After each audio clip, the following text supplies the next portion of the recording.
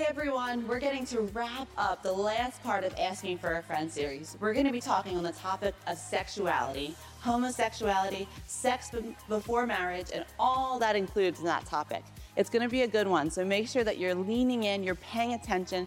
I really believe that God is going to speak to you through this sensitive subject. And as always, church, I know things don't look the same, but we are still a church family and we are still doing church, and none of this is possible without your faithful giving to the house. I just wanted to encourage you with a verse as you're giving this morning. Isaiah 33:6. It says that he will be the stability of your times. And that's what I'm holding on to right now. In an unstable world, I am thankful that God is my stability and not the circumstances, not the culture, not the government, and not the situations in which we live in. God is our stability. Church, we thank you once again so much for your faithful giving to the house. We love you so much, and we are just excited what God's going to do. Lean in this morning. It's going to be a good one. Hey, church, thanks for joining us again today. Today, we're actually concluding our series, Asking for a Friend. We've covered a lot of topics, and today we're actually discussing a topic that always, every time we have questions submitted, the topic on sexuality always has the most questions being submitted. I want to reiterate that next week we're starting a new series. I'm excited about it, Unity in a Divisive World, and I'd love for you to be part of that. Today, I'm joined by my bride, Liza, my sister, Pastor Katie, and we're going to tackle some of these questions. First off, Icebreakers. Are you nervous than the question? What first attracted you to your spouse? I love this. No, I love this one. For me, was your confidence. Oh, wow. And it was your confidence, and specifically the way that you worship. Because I remember when you used to come to church, many times you would come in by yourself.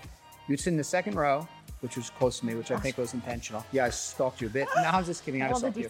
Yeah, and but no, and you would just worship unapologetically, passionately to God, and I was attracted to that. All right. I mean, other things too, but let's just leave it at that. What about you guys? You could say anything or what? Well, yeah, I was attracted to my husband. For his confidence. Once, we just hit it off immediately. As soon as we started talking, it was like an old friend, and I had just met him. So that was very attractive. And yeah, he was just always very confident. He was never nervous or sweaty around me or anything like that, you know? He was just confident. I loved it. All right, I'm going to go real surfacey here. Oh. Because you were on the stage, and I thought you were attractive looking. And then when I talked to you, tried to be funny, and I thought that was cute because you were trying to be funny. Oh, wait, I was or I tried? Sometimes you're funny, but you were trying to be funny. You were trying real hard. Yeah, that's what you were doing. So that's I was right. Cute. That's cute. Listen, let's get into these questions that people have submitted. I'm going to begin the first one, and I honestly, this is a topic that, but personally, I like talking about this topic, not only because we talk about it a lot. We've talked about it in church in the past, but I believe it's often a topic that just is silent in the church and people don't talk about it. When you don't talk about something, it doesn't allow people to walk in freedom. You know what I mean? I think when stuff is really taught through the Word of God and we actually speak on it from the platform, I think it takes the weight off of people from feeling like this oppression or this weight that they walk in and not really having direction in what to do. So every time we get the chance to talk through these questions, pertaining to sexuality, it's exciting for me. Here's the first question. Is True North affirming of alternative lifestyles? I guess I'll start on that one. Yeah. This is one of those questions that we get a lot. You know, every time we talk about this, we get this question a lot, and it's a loaded question. Yeah. And actually it's a trap. And this is why I'll say that, is because if I say yes to that question, is True North Church affirming to alternative lifestyles? If I say yes, then I'm condoning the lifestyle, I'm affirming it, and I'm giving permission to something that is contrary to the Word of God, right? Yeah. If I say no, that we are not affirming to an alternate lifestyle, then it implies that I'm judgmental, that I'm hateful, that I'm intolerant. And so really it's a trap. So the truth is that neither one of those options are true. Yeah. It really boils down to, what does the word affirm mean? And not many people want that. We live in a culture today, you know what I'm talking about? Even with all those things, it's It's a simple question. It's a simple question. You know, tell me the answer. Do you affirm alternative lifestyles? Yes or no? And my response would be neither. Neither. And they'd say, well, what do you mean? Well, what do you mean by affirm? Yeah. What do you mean by affirm? Because if affirm means agree with or condone or give permission, then no. But if affirm means do you love someone, then I would say yes. Yeah. That's what it means. But often you have to make them articulate what they're really trying to express to you. And most people don't even want to sit around and wait for the explanation. They just want, give me the answer. Well, even when you're saying, do you affirm, it sounds like they're asking, what is your opinion or your stance? And I was telling Katie upstairs, it's not how we feel or our opinion or stance. We're a Bible-believing church, and this is the absolute truth. Yeah. So we look to the Bible. What does the Bible say about alternative lifestyles? I don't even know what they mean by that. Or what do you mean by that? What are these lifestyles? But what it boils down to is there's one lifestyle that God commanded in the Bible, that a man and a woman would be together. And it is interesting that they say it that way, an alternative. There's lots of alternative lifestyles. And I think even in the question, it's a very broad question. Yeah, but even in the question, they're saying to us that you've acknowledged one, but are you affirming of others? The only thing that I 100% affirm is that God loves you. Yes. He's for you. He has a plan and a purpose for your life, and you're welcome here at True North. I would say this. Here at True North, our stance has always been and will always be a place where everyone is welcome. Yeah. Which includes people from every place in society, right? And I'm cautious with my words today because it's like, we're dealing with a lot of racial tension and different things in our culture, and we almost intentionally create boxes around race, around sexual desires, around education, you name it. We've created all of these boxes, even within the church itself. Yeah. What is your theological position? So everyone has this box. We welcome everyone here. Wherever you are in your Christian walk, or if you are not a Christian, if you're an atheist, if you're far from God or close to God, wherever you are, you're welcome. I think people need to have a better understanding of who we are. Like, I think when people ask that question, maybe they think that we assume final say. Like, we're the authoritative, like you said, of the church. Where we say, you know what? Let's just, for you, let's just, do that. Yeah. And I think what they're really trying to ask, and the more you serve God, the more you recognize this, is you're asking me a question about who is the definer of things. Yeah. And we saw that at the beginning in the Garden of Eden with Adam and Eve. And humanity has struggled with this from day one, but God defines sex. He defines gender. He defines identity. He is the definer. He is the creator. We are the created. And so in order for us to understand our position with God, we need to understand that at the end of the day, we're not the ones that actually get the right to define things. And our purpose. I mean, we were created on purpose, for a purpose. And you find that in Genesis. Why was man created? And then why was woman created? And a lot of people don't like that answer, that woman was created for as the man. A helpmate. Not to be below the man, but that the man wasn't good alone, and that they needed a helper, and the woman, completed that.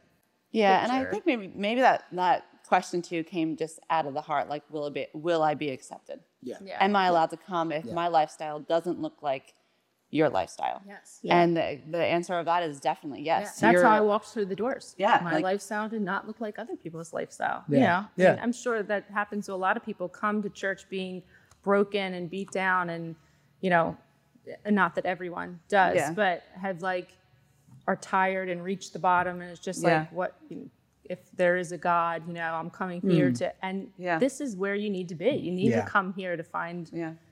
You don't need Your to come purpose. to find that relationship, right? But I mean, you're going to hear the message preached here, and so we want everyone to come through those doors, no matter where you are. No, and that's so good, because when we're talking about God being the definer, And again, I go back to the question, there's an alternative. There's a lot of alternatives. Yeah. But we submit ourselves under the authority of God, and we say, how do you define sex? How do you define marriage? How do you define our purpose and our identity?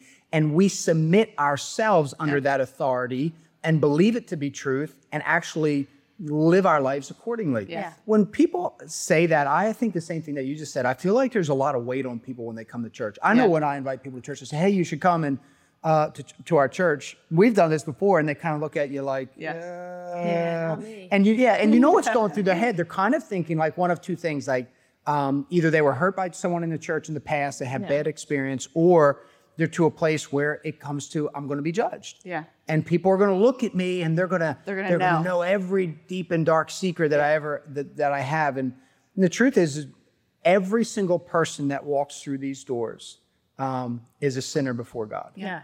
And we come to this place, and all of us we started this life as sinners, but many of us, when we meet Jesus, we become redeemed. Yeah. And we become set apart, not because of what we've done, but because of what Christ did. And that's what makes us different. Yeah. But it's important for people to know that everyone is welcome here. Yeah.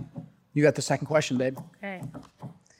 It says, in a world where same-sex relationships, marriages, and open relationships are a real thing, what advice would you have for a Christian who is trying to navigate and handle these interactions? Holy cow. Just you. In a world where same-sex relationships, marriages, and open relationships are a real thing, you know what I would say when it says a real thing? I would throw in there are celebrated.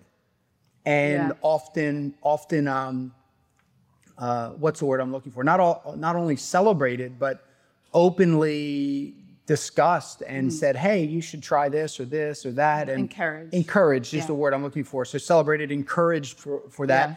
And I think back to the first question is, if it's a bit of a minefield, right, in all of those things, but if we don't have the word of God navigating our responses, we become subject to the opinion of society. Yeah. And then when society says, hey, why don't we try this? And hey, why don't we try that? That's not bad. Yeah. And this is what I really want people to get. When your desire for something actually becomes greater than the written word of God, then God is no longer your Lord, right? You and I have talked about that. Yeah. Where when people will say, well, I know this is wrong, but I'm going to do this. And so then you're like, well, then who's really Lord here? Yeah. Right? There's an aspect of when you give your life to Christ and you decide to follow Jesus, that you are laying down your life and putting your agenda down for his. Yeah. And dying to yourself and picking up the cross and all of these things, it's because you're giving something up. Yeah. You know what I mean? Yeah. You can't go on and say you're going to have same-sex relationships or open relationships, or like we said, you have to go back to, how does God define marriage? How does he define what the relationship between a man and a woman should look like? And then when you bring yourself back there, you go, okay, so am I living my life for Christ, which means I'm going to submit to this authority and lay down my life? Or am I going to keep doing what I want? Well, then you have not died to self. You know what I mean? So you can't serve two masters in that. I think that question is too, is like you were talking about how society wants to put you in a camp. They want to put you in a box and say, choose a side. And I feel like that person might be thinking like, well, how as a Christian am I supposed to stand my ground without looking hateful? Yeah. Without being perceived as intolerant. Right. And the whole thing is like I always look at it like, why can't we disagree and still love each other? Like, you're my brother.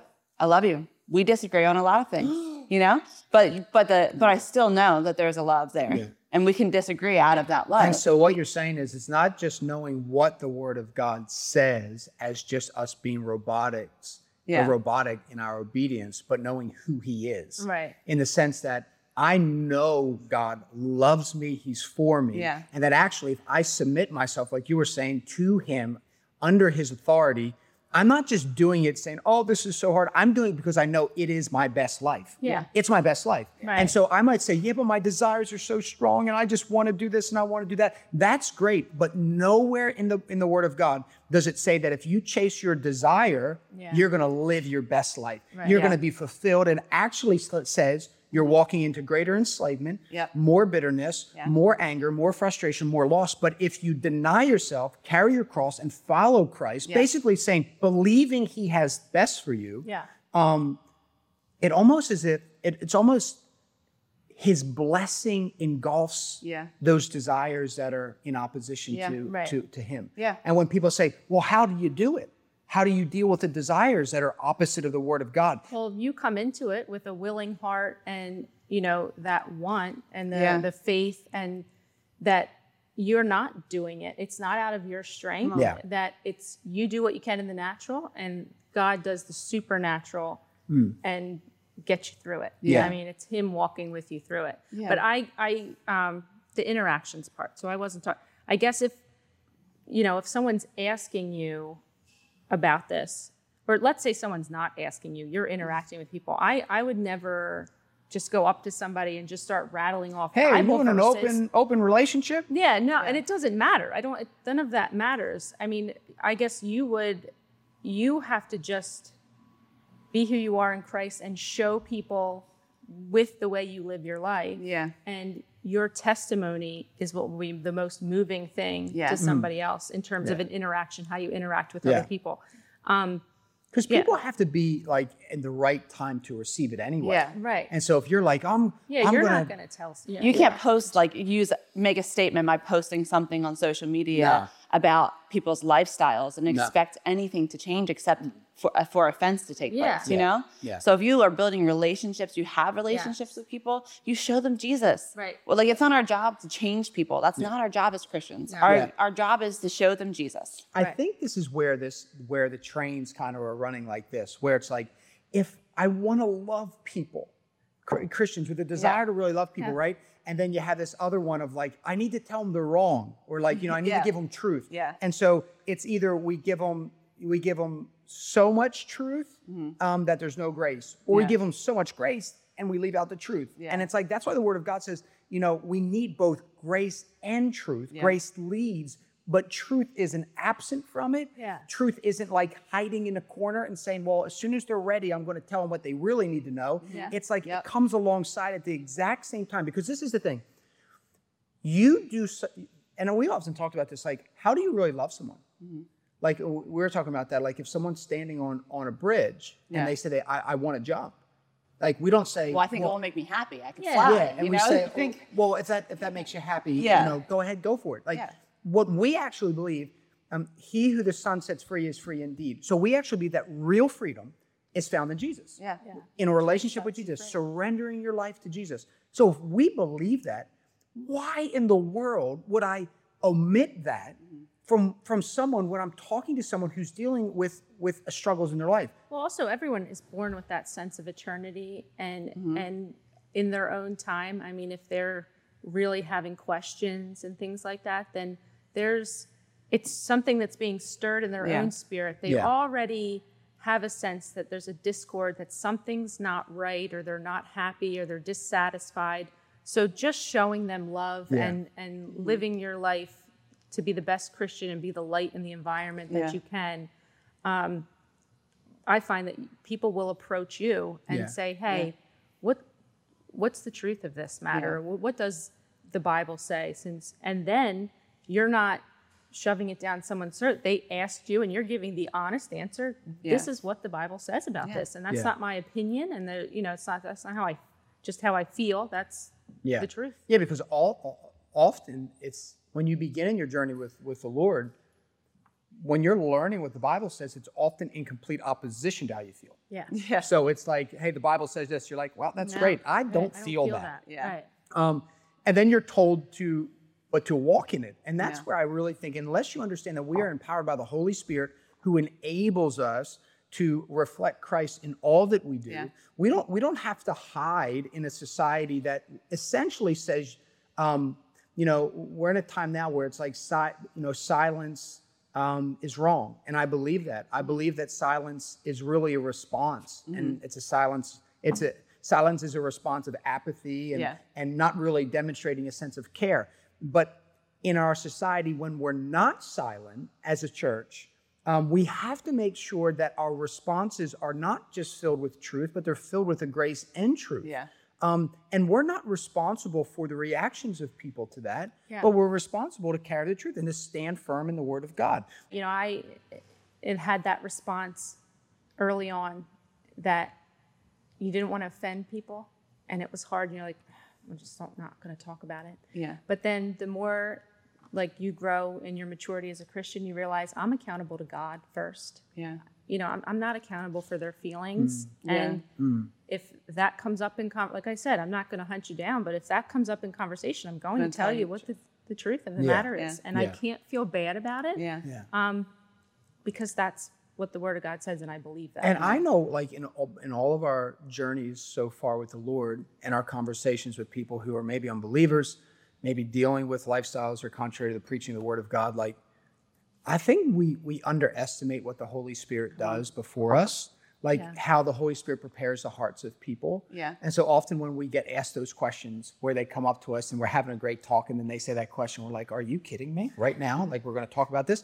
But I think, and I believe this, that the Holy Spirit is working on people's hearts all the time. And as we're praying for people and interceding for people, that He's doing, you may not see it in the natural, but I'm telling you, in the spiritual realm, I believe the Holy Spirit is preparing people's hearts to receive that seed at the moment that it's getting ready to be sown through the preaching of the gospel. And so I don't want people to be discouraged by it because they're like, I've said this and I'm never going to have a chance now because I wrecked the first one. But, and that's not true at all. And the truth is sometimes God will use other people to circle the wagon around the person that you love before He has another chance. And I just love, like I heard Lisa Bevere say once, she said, the world wants love without truth. And the church has often preached truth without love. And you need to be both, like you were just saying with the grace and truth thing. It has to be both. The world, our society right now, they say that you find your own truth, that you make up your own truth. And I feel for our world right now, because if they believe that, the confusion, the desperation, the unsatisfied spirit that you're going to have, if you think you are the definer of truth, and if you think you can be the source of your own happiness and your own contentment and chasing after your desires will make you happy, I think that should break your heart, because the truth is in the Word of God. The truth sets people free. And as a church, I don't think we should go picket pride parades. And in the past, churches have done that. And that's why I think it has, severed some relationships and hurt a lot of people, because the church may in the past have been doing the truth without the love. Falls on deaf ears anyhow. Yes. Because it's, not willing and open spirits you're talking to. Yeah. Been there. And I just thought, no. Yeah. I don't want to hear. Yeah, no one cares. What you're saying right now. Now. So, and that's the same season too, is like when it's not the right time for stuff to be received in the heart. And I think for us as believers, it's like, man, God loves humanity so much and desires to be in relationship with people. And if we're His ambassadors and His representatives, I think we need to be mindful of how we carry the message and when we deliver the message and all of that stuff. So you got the next question? Oh, multiple questions. Ready. Oh, that's like a story. I know, this is lots of questions. Oh, we're talking about premarital sex with this one.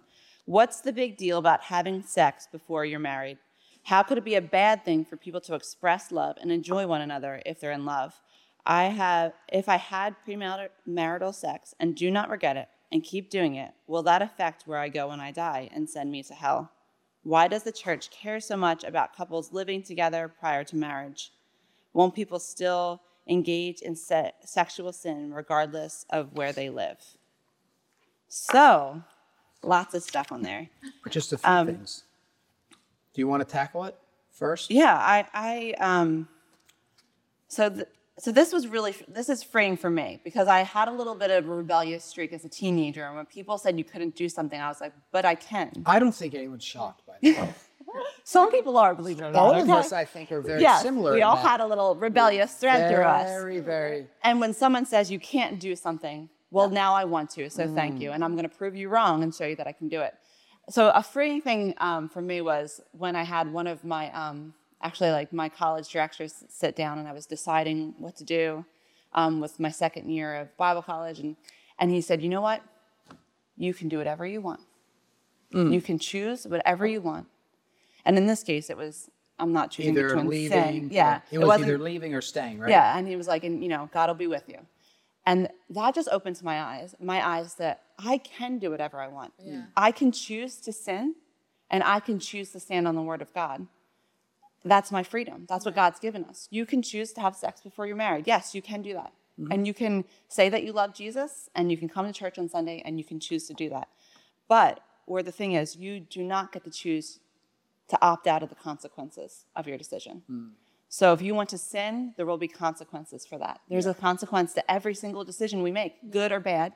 The consequences can be blessing and joy and abundance. The consequences can be devastating and sorrow. Yeah. And we get the freedom to choose. You can sleep with each other before marriage, but you are stepping out of the umbrella of protection, blessing, and covering. Yeah. And even if you do decide to get married, and you're okay, we're going to get married, you still, that relationship, if you decide to keep having sex, is still outside of that protection, that covering, and that blessing of God. Yeah. And to me, that's a scary place to be. Marriage isn't easy. No. And to do it on our own, apart from God, is a scary thought. Yeah. Yeah. I want my relationships to be under that protection, under that umbrella of blessing, of protection. I want my relationships to honor and please God, to further the kingdom. And they can't do that if they're outside of God's plan. You said it brilliantly. I think the one thing that frightens me with this is it's maybe in the way that we talk about salvation and the grace of God. And so when people come to church, we talk about that how sin has separated us from God, and that in order for us to get in right standing with God, we need to surrender our life to the Lord. And we reference Romans 10, verse 9, where it says that we need to confess with our mouth and believe in our heart that Jesus is Lord. There's a process of repentance in salvation, which literally says, I'm turning. So I'm heading this way, and I'm turning around, and I'm going to head that way. Almost like I no longer live, but Christ now lives in me. I'm not the compass of my own desires. I submit my life to Jesus. Yeah. And James even says that. He says, right, like, don't deceive yourself in thinking that you can merely hear the words of God, the word of God, but you actually have to do what it says. And that's where the power and the authority and the anointing is released in you being obedient to God. And is it easy? No, it's not always easy to be obedient, but it's not always you. And God has given us one another to strengthen our resolve. And the Bible says in Proverbs that there's wisdom in the multitude of counsel. So if you have things in your life that you're struggling with, He's given you good believers, not to affirm your sin, but to affirm and to strengthen you in walking in righteousness before God. And we've talked about this too, how God calls us to holiness. And that's a powerful understanding of what it looks like. I guess the fearful thing that I have is when I hear people say, well, we're living under grace. Like, God's going to forgive me.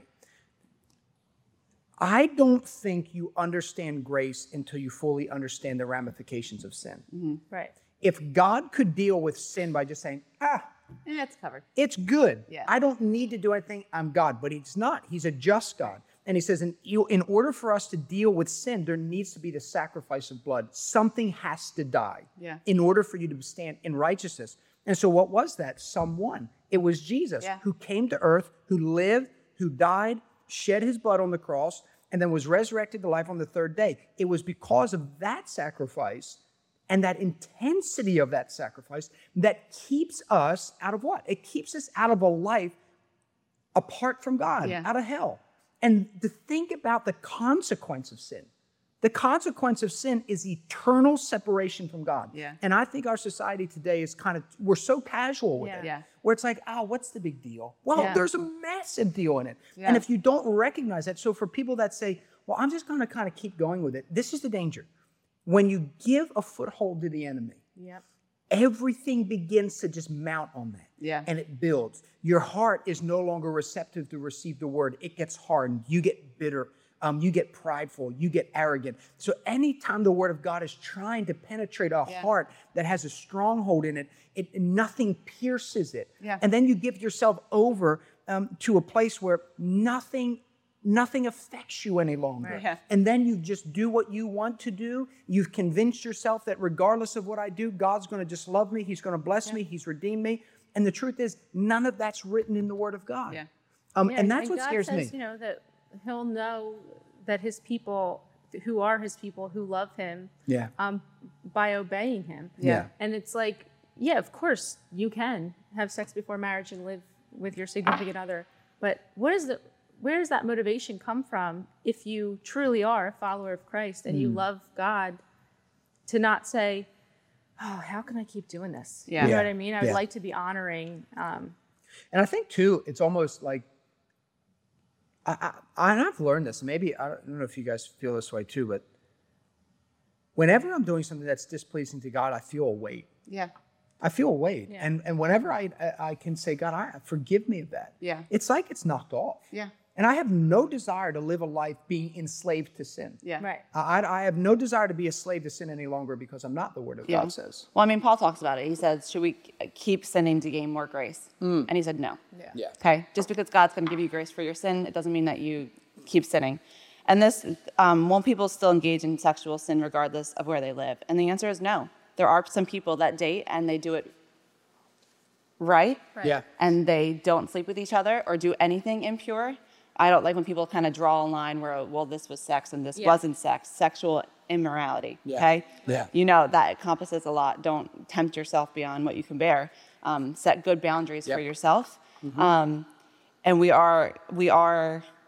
do set our foot down a little bit with the living together, because why would you tempt yourself? Yeah. And the Bible also talks about living above reproach. Don't give anyone a reason to assume that you're doing something sinful. Yeah. And if you're living together and you love each other and you're passionate about each other, there's a high chance that you are actually sleeping together. Yeah. And it doesn't mean that people that aren't living together aren't sleeping. That's not what we're saying. Yeah. And the thing is, too, I just want to throw this out there. If you were sleeping together, if something happened and you did sleep together, it doesn't mean that you can't step back under that umbrella that I was talking about. Yeah. Repentance. You made a mistake. Ask for forgiveness. Get that back under there. Tell somebody. Tell your crew leader that you slipped up. They love you. They're not going to shame you. Right, that's No, a lot different from consciously saying, I don't care. Oh, well. God will forgive me. I'm just going to keep on doing what I want to do. Yes. That's the whole. And I think we grew up in a culture where you didn't admit your mistakes in church because, you didn't make a mistake. You were a Christian. Yeah. You had it together. Yeah. And that's not how we are here. Like, tell someone that you made a mistake so they can help you stay accountable. They can help you get back on track. Yeah. Real quick, I know we have to keep going, but this one says, will it send me to hell, basically. They're saying, if I continue to sleep with someone, even though I know that God has said no, will it send me to hell? And I just think that isn't the issue. You sleeping with someone and you know it's a sin, that's not really the root. And I don't like to just deal with the symptoms. The root is, who is God to you? Right. Is he your Lord? Because if he's your Lord, Relationships off. then if he's your Lord and Savior, then what he says, you will submit to, like you've been talking about. Well, it's typical. It's like, I'm thinking of our children.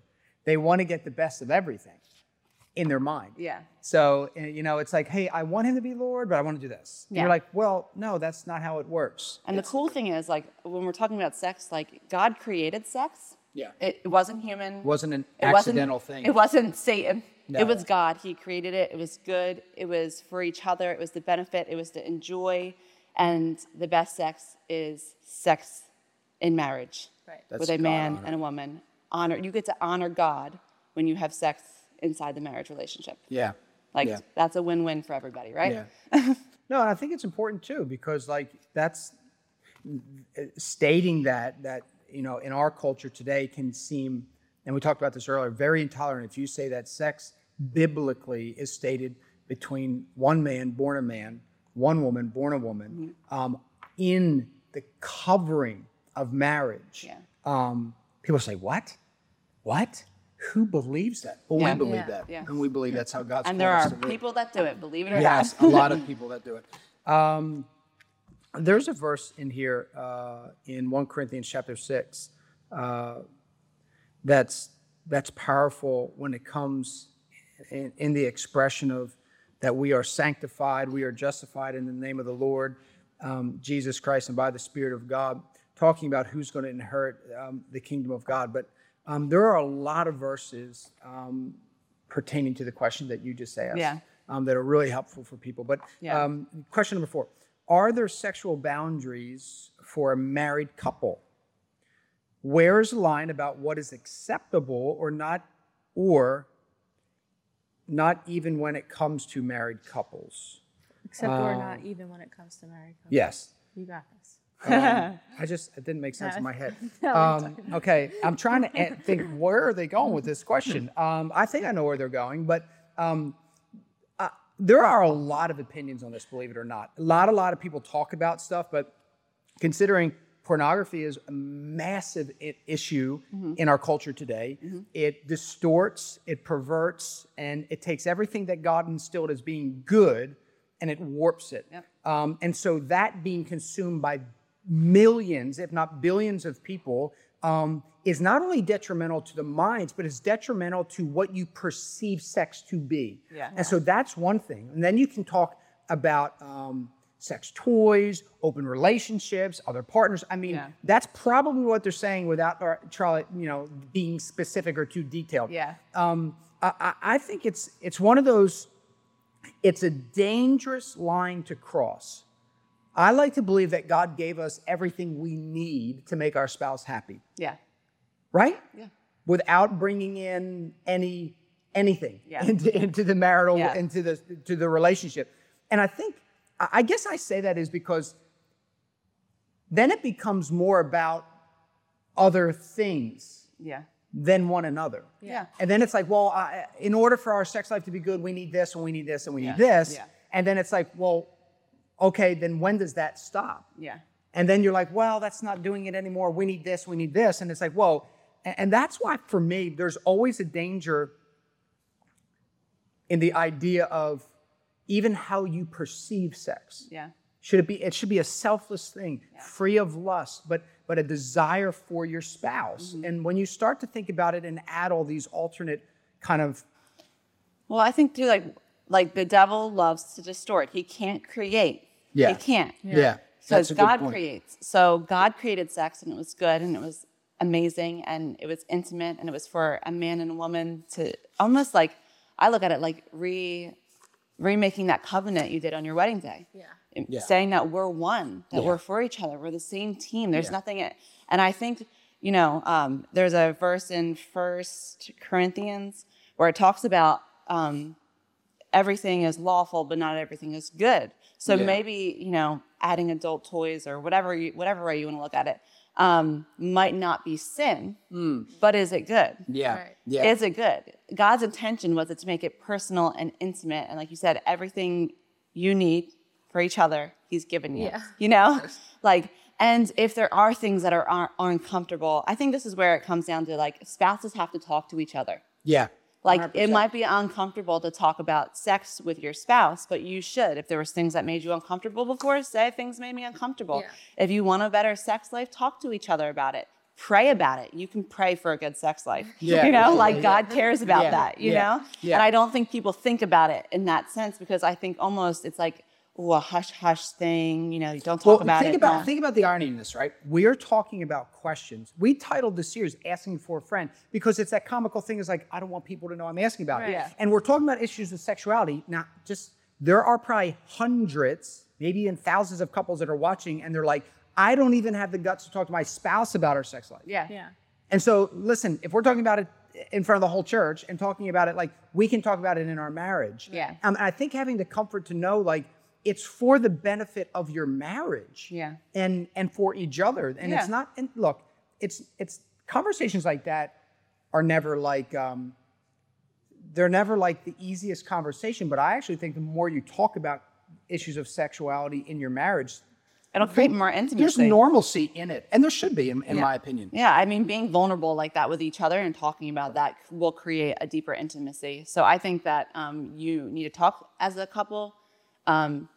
I don't think the boundary thing makes me seem like some boundaries were crossed that made someone uncomfortable. So that needs to be talked about. Yeah.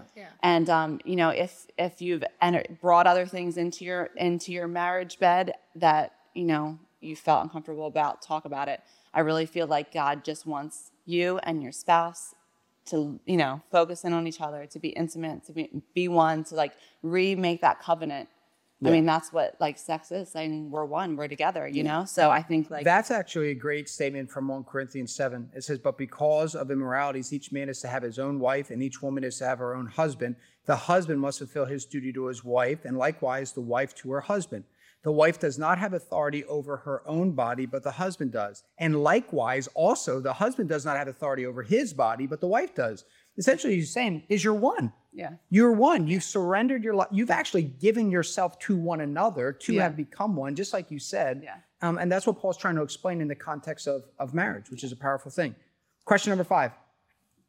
Who has that? Okay. Oh, another story. I have a sibling who is living a lifestyle that is not honoring to God. I love them, but I am afraid to explain to them how their lifestyle is dangerous. What is a wise way to approach this topic with them without it turning into a huge argument? Well, since you read it, you can answer it. No. It's a sensitive one because you don't know the actual details of the pre-existing relationship. I'm thinking, I feel like we've roundabout answered this so many times, right? You're not going to say, this is wrong, you shouldn't do this. This is what the Bible says. Yeah. Obviously, if they believed and they were believers and they, their life was honoring God, they'd be changing. Well, I guess the thing is when they say, I'm afraid to explain to them how their lifestyle is dangerous, it almost seems like they haven't talked to them yet. Like, I think the thing is if you having an honest conversation with someone you love and sharing truth in grace and in love, truth and love to someone who you really care for. Yeah. There's nothing wrong with that. Right. I think the thing, this is what happens in conversations like this. You make the conversation more about the reaction than the content. Right, and more about you. It's not. Yeah, and so you're thinking like, you think that I need to change you, or if you're not struggled with that aspect, you're struggling with what if they hate me, never talk to me. Yeah. That's the wrong outcome. I actually always encourage people when they're getting ready to have a conversation that they think might be difficult to actually pray in such a way that says, God, I thank you that when I share truth and love with people, it's going to set them free. Yeah. Yes. You're going to open their eyes. You're going to give them great victory. You're going to strengthen our relationship. We're going to be stronger and better together. And we do this to ourselves. We self-sabotage conversations before we go in. Yeah. We're sweating. We're all nervous. We're anxious. And there doesn't have to be a definitive outcome of any conversation that you go into. I mean, you're just planting the seed and you're just starting the conversation and just putting it out there. I mean, it's not going to begin and end there, and they're going to have an epiphany. Having the intentionality up front at the conversation, I think, is most important. I'm having this conversation because this is what I truly believe, into it with the right and I love you, and I'm trying to share. Yeah, well, but like you said, if they were living for God, then God would be convicting. The Holy Spirit would be changing their heart. So the first concern there is their relationship with God. That's what you need to be talking about. Right. How's your relationship with God, or how's your heart, or that's the conversation that needs to be had. Yes, and I think that's the thing too. Even how you're praying, God, help this conversation change them. That's the wrong prayer. Yeah. God, help me share truth with them. Let me show them Jesus. Yeah. And Lord, I know you're the only one that can change them. I'll speak through me, Holy Spirit, in this conversation, and I thank you before I have it, that the outcome is going to be great and it's going to strengthen us. Yes. And I think when you approach things that way, man, it's God-honoring. Because I know there's a lot of people listening that probably had conversations and they went bad. Yeah. And so they're like, I'm never doing that again, which I think is the same thing. Say, God, I thank you that this is a new day. Mm-hmm. It's a new opportunity. And I'm grateful that this conversation is going to be different. Yeah, we're called to be fishers of men. It didn't say that we catch the fish. Yeah. We help show people Jesus. That's and good. Jesus cleans the fish. Yeah. It's not our job. We just show them Jesus. Yeah. Are we ready for the next one? Yep. Question 6. I have a past that is pretty wild. I have made some major mistakes that I regret. I still think about my life before Christ, and I have lots of feelings of guilt because of it. Mm. Well, you're not alone. Yeah. Yeah. I think the enemy loves. I remember you preached a message, and it was just so good. You said you just literally said the enemy is an accuser. He's an accuser. And that just resonated with me because I had a little rebellious streak, and I'm like, I could have been showing people Jesus. better. I could have been in furthering the kingdom, but I was being a rebel, And the enemy loves to use your past to stop you in your present. And I think it's just a trap. I mean, if God can use a murderer, Saul, persecuting the church and change him to further the kingdom, then he can use a rebellious spirit in the past. What'd you say about the devil wanting to bring up, accuse you of your past? Well, the greatest thing is that your past could be your greatest weapon against him, because just your testimony could speak volumes where people say, oh, I knew who they were when, and they're not like that anymore. And that's very unlike them to be like, you know what I mean? Yeah. So your testimony will speak for you. Yeah, it's like in Revelation, it's the verse where it's about they overcame the enemy by the blood of the Lamb, by the word of their testimony. Yeah. And so our testimonies have a power in them. Yeah. And often and anytime you're feeling a continuation of guilt for something, it's the devil's attempt. And I try to encourage people. I said, it is the devil's attempt to it's his attempt to pull you down and not to actually walk in the authority that you've been given in Christ. Yeah. And that's why the Apostle Paul teaches us that every thought that comes in our mind, take it captive, hold it to the obedience of Christ, which basically means here comes a lie, it's coming in, now it's in my head, what am I going to do with it? A lot of Christians run around with victim mentality and guilt mentality. The Bible says, therefore, there is no condemnation to those who are in Christ Jesus. Yeah. We are not carriers of guilt, because if we were carriers of guilt, in some sense, it would mean that Jesus went to the cross, forgave us of our sins, but said, hey, still carry the guilt and the remorse of what you've done. But it wasn't good enough. Yeah. That's not what he did. So he says there's no condemnation to those who are in Christ. So if you surrendered your life to Jesus and you're in Christ, when that lie comes in your head, you take it captive. Yeah. And often, I told Eliza this a lot. I mean, the kids know I talk to myself all the time. And Harper and Avi know I do it a lot, but Levi will also often say, who are you talking to? And I say, I'm talking to Jesus. But I'll even say like out loud, that's not who I am. No weapon formed against me will prosper. I'm a child of God, an heir to the throne. And, and I'll just make declarations of promises over my life. And people will think like, oh, you do that, you're a pastor. Absolutely, I do that. Because lies and from the enemy will come at every different direction. And when you can kind of have that shield of faith and really know that, no, I'm not allowing your little arrow of lies and deceit and manipulation to question how I'm honoring God and loving Jesus. Yeah, I mean, you said Romans 8:1. There's no condemnation. God does not cause shame and guilt. No. So God doesn't want you to feel guilty and shameful. God convicts so that you change. Yes. God convicts so that you turn and walk away from your sin. So if you're feeling guilt and shame, it literally is the enemy. Yeah. So and we always talk about the difference, right? Guilt gives you no reaction. Yes. There's no response to get you out of it. No. It plagues you and says you're done. But conviction says, turn the other way. Yeah. You're going the wrong, turn the other way. So when the Holy Spirit convicts you, he's saying, hey, you're missing the mark. Turn and go the other way. And then when you turn, you're like, man, there's freedom in that. Yeah. And I just love, like we talk about how God takes what the enemy meant for evil and he turns it for good. Yeah. So your past was meant to harm you. It was meant to throw you off course. And the enemy's still trying to do that. And God is going to use your past, your wildness, your rebellious, your sin for your testimony. Yeah. How good is that? God's going to use your sin, your rebelliousness, and it's going to give you power in your testimony. So true. So your past, don't be ashamed of your past. I think a lot of times people are. They don't want to tell people where they've been and how they came to know Christ. But like you said, there is power in it. Yeah. It's going to set someone else free. Right. So use your testimony, use your rebelliousness that you've been through in the past to set other people free that are walking through it. So it's like the Apostle Paul says, like, I pleaded with the Lord to take that which pained me, and 3 times he says, my grace is my grace is sufficient for you, for my power is made perfect in your weakness. Yeah. And then Paul, and I'm thinking about Paul. I mean, he watched Stephen be stoned to death. Mm-hmm. He was murdering Jews when the church was founded. Yeah. And to know that God says, no, my grace is sufficient for you. He says, my power is made perfect in your brokenness, in your weakness, in your testimony. Well, that's why it's important that that you don't hide your past or different things that you don't have to walk with them anymore, but sharing that might free someone else up to say, wow. I mean, sharing it amongst people in church and well, it says it's not, and I think people misappropriate it. It's not about what I've overcome.